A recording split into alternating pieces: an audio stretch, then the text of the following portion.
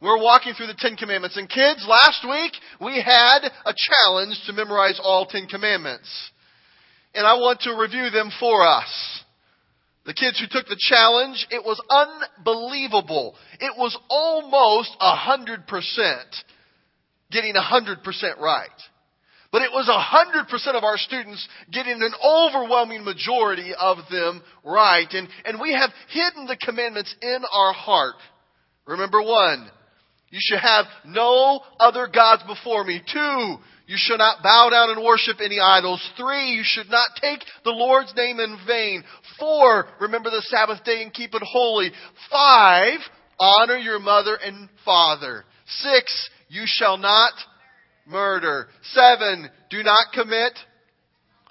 8, do not. 9, you shall not. 10, do not covet. Very good. We have got the 10 Commandments in our brains and we want them to move to our heart, but it's something when we live out those 10 Commandments.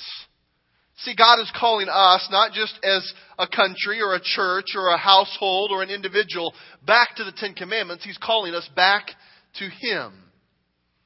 In fact, this is about loving Him first.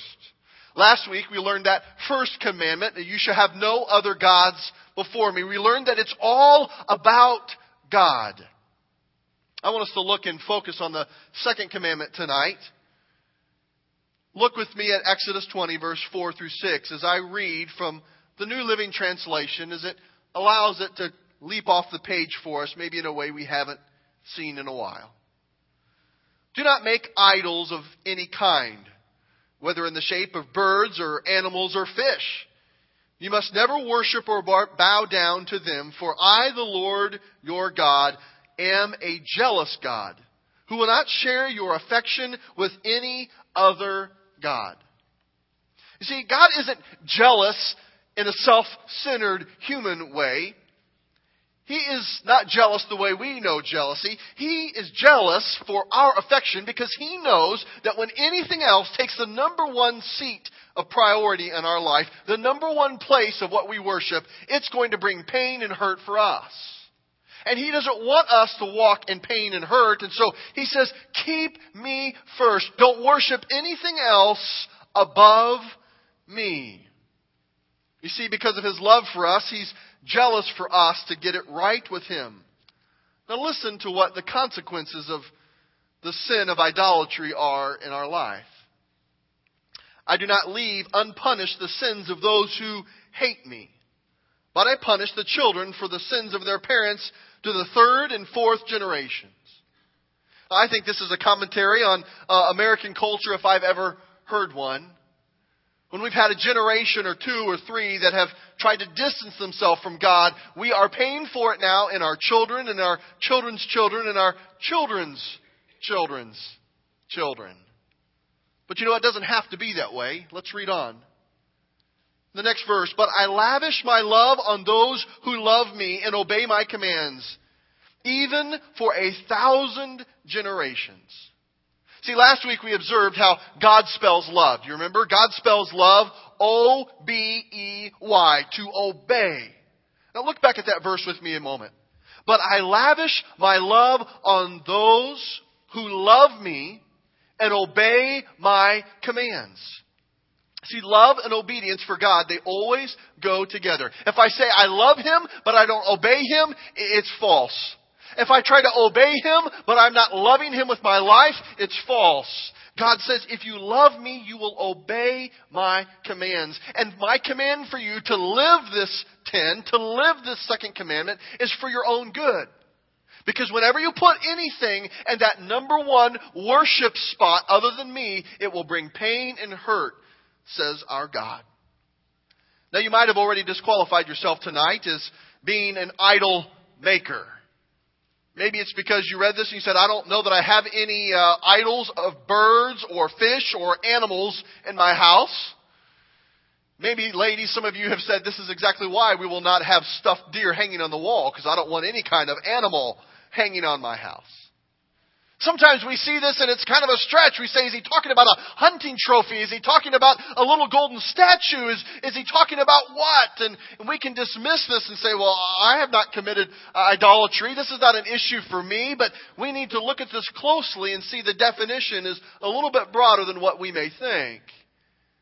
I believe this has nothing to do with a hunting trophy. This has nothing to do with a little statue in your home, though I guess those could be idols for you if that was an issue in your life. Let's look at identifying some of our idols together. Some definitions that may help us with that. Idolatry is this: making an image of some created or imagined thing and worshiping that image and whatever spiritual, supernatural power that image represents. It's me conjuring up or creating any kind of image or imagined thing and worshiping that image, whatever supernatural power that image would represent. In other words, worshiping something or someone other than God, that's when I empower that thing to take a place in my life that it was never intended to hold that place. I'm aligning myself with something that's other than God. Now get this, an idol can be anything, but when I am worshiping that idol, when I'm giving it the number one seat of praise in my life other than God, it becomes a satanic hold in my life. It becomes a supernatural spiritual warfare issue in your life. You say, well, Pastor Brady, it's kind of broad definition. Anything that I could conjure up and I could give my attention to. I mean, I guess I've heard it talked about before. It could be a car. It could be a job. It could be a relationship. And you're saying that car is satanic or that relationship is satanic or whatever it is I'm holding up in that number one seat. Hey, friend, this is the best trick of the enemy. For most of us, not all of us, for most of us, he's not going to come and try to get you to join a satanic occult somewhere reading from the book of Satan. He's going to get you to see truth and twist it just a little bit. Just get off course enough that you're no longer following the truth of God, and it's going to lead you down the same path of destruction. And we need to call it out for what it is. And this idol is a satanic idol leading down a path not pleasing to God. Anything that is not of God and pleasing to Him is going to lead us away from Him is a sinful path. And it's a path the enemy loves to use. Let's look at another definition. Help us broaden our understanding of idolatry. It's believing or investing your life in something other than God. To the extent that whatever you believe influences, it alters, it empowers the way that you live. Well, what are the things that you are investing yourself in? It's not bad to invest yourself in something, but when you invest yourself to the point that it is the number one in your life. Let me give you a simple test to help identify some of the idols that may be hanging around your life. See, my idol is what I think about when I'm not thinking about anything in particular. What is it that you daydream about? What is it that you linger on when you're thinking and there's no prescription of what you have to think about? Do you spend all your time hoping and dreaming for that vacation? Do you spend all your time daydreaming about that problem or issue? Do you spend all of your time fixating on what it is that you hope to achieve or want? What is it you think about when you don't have to think about anything in particular? You see, idolatry, it can also be defined as blind or an excessive devotion to something. What is it that I'm going to blindly or excessively devote myself to? That can be idolatry. It's pretty simple. It's clear. I think the Scripture is straightforward on this, that God has designed you to devote yourself to something. God has created you. He has wired you to worship. And that's why we make it such a high priority in our gatherings to worship together, to collectively gather to worship God together. He has created each of us uniquely to have a drive to worship. Just like any other drive of hunger or anything else in our life, we all are created with a drive to devote ourselves to something. And God says, I have created you with that drive. And if you put anything else in that position, it will cause pain for you. God made us to worship Him. Whenever we direct our worship to something or someone else other than God, we're creating an idol. See, anything can be an idol in our life. As we sin against God and we allow our hearts to be devoted to something other than Him, the enemy would love nothing more than to get us to think that doesn't qualify for the second commandment. But the Father says, I want you to live the 10 because it is best for you and our relationship. Now let's look at understanding our idols. Move down in your outline to that. Understanding the idols in our life. First, we got to see that our idols will always distract us. They will always distract us. 1 Corinthians 12:2, Paul tells us and reminds of his friends at Corinth, you know that when you were still pagans, you were led astray. You were led astray. When you were still pagans, you were led astray and swept along and worshiping speechless idols. He was reminding them, he was warning them, but before they came to God, they were taken astray by worshiping these things that had no life and power in them other than they gave them life, they gave them power by giving them all of their devotion. Our idols will always distract us from what is really powerful in our life. My idols will eventually dominate me. Psalm 106 says this, they worship their idols, and this led to their downfall. Their enemies crushed them and brought them under their cruel power. Not only will idols distract us, idols left unchecked, they will begin to dominate us in our life. We have a word for this in our culture. Our culture talks about this in terms of addiction. An idol left unchecked is something that takes control and dominates in our life, and we are soon addicted to it. Be careful the things you say you are addicted to. It's very telling. If you ever are confessing what you are addicted to, let it be in a spirit of confession that you are not prideful about it. It frustrates me to no end when I hear friends of mine, dear friends of mine in other states, who will call themselves almost as a badge of honor a workaholic. I'm not saying you shouldn't be a hard worker. I'm not saying you shouldn't give God your best, but think about what we are giving voice to. I am addicted to my work. God says, don't let anything take the number one seat in my life. I guess being addicted to Christ is a positive aspect. I'm not trying to get you to feel guilty about your job. I'm not trying to get you to feel that you should be lazy or give you an excuse not to work hard. But I'm trying to say, what is it that compels you, that dominates your life, that controls you? This is an idol. God says the only thing that should control you at that level of an addiction should be me. Our culture sees that when we have an addiction, we cannot break it in our own strength. Even our secular culture talks about the need for a higher power to break from this, and we know the one and true and only higher power is Christ. Left unchecked, that thing you love more than God will control our life, and it will eventually dominate us. Next, our idols will not only distract us, they will dominate us. Our idols will inevitably, they will disappoint us.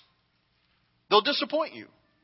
Jeremiah 10:14 says they make idols, but the idols will disgrace their makers. For they are frauds. They have no life, they have no power in them. They will let you down, each and every one, every single time. Underline that in your outline. Disgrace their makers.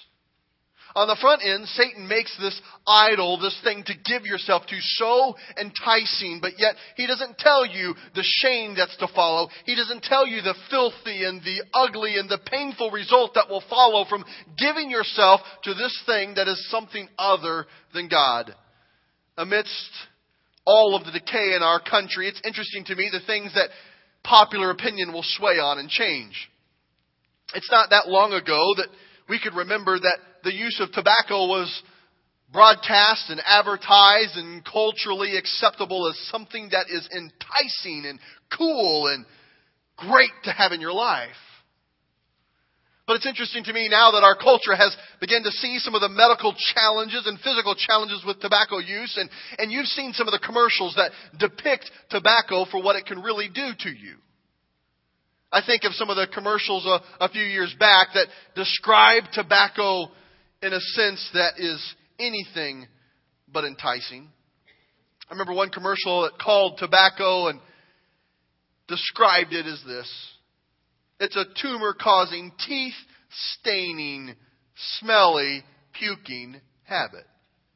And then they would go on to show the different pictures of people who had all kinds of things that had happened to them physically because of something that appeared to be so cool and harmless and not really that bad of an addiction. Every time I think we hear about idols, we need to remember an image like this. It's almost as if you would see a guy sitting next to his gal as they're watching a movie, and he's got his can spitting tobacco into the can. As the woman next to him sits and watches the screen nonchalantly, she reaches for his spit cup and takes it in hand, ready to take a big old gulp. As nasty and disgusting and repulsive as that is, not because it's just gross, but because of what we know it can do to our body, God says this is the picture of all idols and what it does to you. They actually come to a place where they'll not only disappoint you, they will deform you. They will begin to eat you up inside. They will begin to disfigure you. They will ultimately deform you. Psalm 115 verse 4 says, idols are merely things of silver and gold shaped by human hands. Look at those who make them. They are just like them. See, the things that we worship, we ultimately become just like them. We become deformed and we begin to take on some characteristics of that thing or that person or that scenario that we give ourselves to. What is God's goal for each and every Christian? Well, what does He want us to give ourselves to? It's to be Christ-like. You see, when we give ourselves to Christ and He is the focus of our worship, our attention, hopefully we become like Him. We become conformed to Him. But when we give ourselves to anything other than Him, we take on that form and it deforms us from what God has created us to be. An idol will ultimately deform you. Friends, you have journeyed long enough to know that idols can be things that in and of themselves are pretty good. But when we put them in a place they'll never intended to be in that place, it can do some pretty major reconstruction in our life. Religion can be an idol. I have friends and people in the ministry and people I know who are in leadership roles in churches just like you have, who have made church, who have made ministry their idol. They put that above their own relationship with God, and it's begin to disfigure them spiritually. It's begin to disfigure them emotionally, and sometimes even in the physical relationships they have in their life. And when they put something even as good as serving God in church and serving God in a leadership role somewhere above their own relationship with God, above God Himself, it begins to disfigure them. God loves us. He says, here are the 10 commandments. Here are the top 10. Live the 10. Not because I'm bored and I just want to see if I can catch you doing something bad, but because I want you to have the greatest potential in your life. For those of us who are here this morning, it ties exactly with what Paul is teaching us about having joy in our life. We can shine like the stars in the universe when we begin to see that when we obey God and we trust in Him, He will help us be all that we were created to be. But we have to invite Christ in, let Him sit at the table and be the King of the kingdom. But it is our job to take the truth He gives and take every thought, every feeling, every want to His feet and allow Him to bring truth to us. These good things can be idols. But I guarantee you that if your object of affection, the number one seed in your life, is not God, it will bring pain. One author puts it this way: we don't worship objects in our culture as much today. Not as much as we worship images. Images of success. images of wealth, images of status, images of sensuality. It's this picture-perfect world that we can imagine how it should be, how it could be, and we long and race for that. Advertising has made an entire industry of this. Their job is to get you to have the perfect mental picture of their product, of what they're selling, and how you couldn't imagine life without it. And I guess that's fine when you're selling chewing gum. But when we begin to live our life as an advertising person and we begin to say, I can't imagine living without this or without that or without that, anything other than God in that blank in the sentence will lead us in a path where it will break us. By now we're probably saying, I'm sick and tired of hearing about idols. How do we move from this? How can I forsake my idols? Let's look at forsaking our idols. In rapid fire, here's a few things that we need to do. We need to turn from our idols. Ezekiel 18:30 and 31 says, turn from your sins. Don't let them destroy you. Put all your rebellion behind you and get for yourselves a new heart and a new spirit.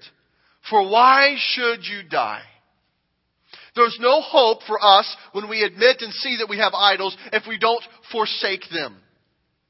Forsaking them and turning from them is repenting. Repenting means to go 180 degrees in the opposite direction. And we say, I no longer want that to be in my life. It's as if God is telling us, stop, this is going to hurt. I think sometimes our culture at this point says, who is God to tell me that this is bad for me? God puts up a sign for us to protect us that says, wrong way, don't go this way. And I think sometimes, at least our culture, and we begin to become indoctrinated by the culture, we say, well, how do they know, or how does God know what's the right way for me? How do they even know where I'm going? It's as if you're getting on the on-ramp onto the interstate, and you begin to see all these signs that says, don't go this way, wrong way. And we say, how do you know where I'm trying to end up? But yet it's trying to warn you that you're driving into oncoming traffic. It doesn't even matter where you're intending on going. You're going down a path that's going to end in a collision. And God says, stop, don't do this. Forsake those idols. Do a U-turn and go the other direction. We also need to fight against our idol. If we make an emotional decision to turn away from them, we need to be honest that there's a battle ahead. There needs to be fighting against this idol that has a grip in our life. 2 Corinthians 10:5 says we demolish arguments of every pretension that sets itself up against the knowledge of God, and we take captive every thought. Circle that. Taking captive every thought and make it obedient to Christ. Take every thought, every feeling, every want, and make it obedient to Christ. We're fighting against this idol. See, God will only deliver me from my enemies. And if I try to take this idol and make a love-hate relationship and try to make them into a frenemy, and we try to say, well, I can't stand it, but I love it and hate it at the same time, God cannot deliver us. But when we say, this is an enemy, I want to turn against it, I don't want this to have the number one seat in my life, I want to fight against it, God not only can, but will deliver us. Finally, worshiping God instead of idols helps us forsake them. A number of months back when we were looking at the series Lord Change My Attitude, we saw that it's not just enough to empty ourselves of a bad attitude. And the same principle here, it's not just enough to say, I'm going to empty myself of worshiping some other idol in my life. I need to fill that space and void with something else, and I need to worship God. This is one reason why I want to press us to put words to our testimony about what God is doing. If you don't want a job or a relationship or a possession or any other thing to be an idol in your life, why don't you displace it by giving God more airtime in your brain and in your mouth? When do you talk about what Jesus is doing and what He's teaching you other than in this building? I mean, talk about it in here. This is good. I mean, if we can't talk about it here, we're going to talk about it. But when does Jesus and what He's doing and teaching you recently invade your conversation? I'm not trying to get you to be a personality type that you're not. Well, I just don't talk that much. Well, then don't talk that much, but you talk some, I think. Some. And what percentage of what you do say has anything to do with what God is teaching you? Begin to displace this and don't allow an idol to take root in your heart by worshiping God instead of idols. In this last thought, you see, when Israel returned back to God and they knew that they wanted to worship Him and they wanted to fight against the idols, they wanted to turn from them, King Josiah led them in a pretty drastic measure. 2 Kings 23:4 tells us the king had all these idols burned outside of Jerusalem on the terrace of the Kidron Valley, and he carried the ashes away to Bethel. He literally burned them and got the ashes away and took them out, and we began to see, God, are you calling us to not just make sure we don't have little Buddha statues in our house? Are you calling us in this second commandment to make sure that we don't preach or live our life from some other religious text other than your word? It's your word that has authority. Those are true, yes, but could it possibly be that we need a warning from the Lord tonight on how to live the 10, to look at soccer, to look at grades, to look at income, to look at our spouse, to look at our physical pain, to look at our loneliness, to look at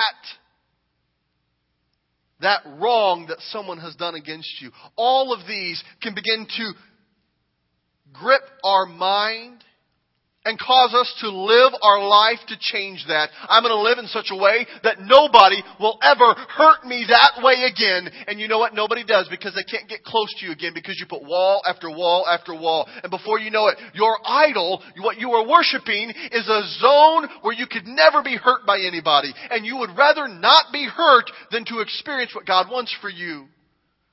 God says, I don't want you to let anything be that important over me, because it will bring pain in your life. Hear me.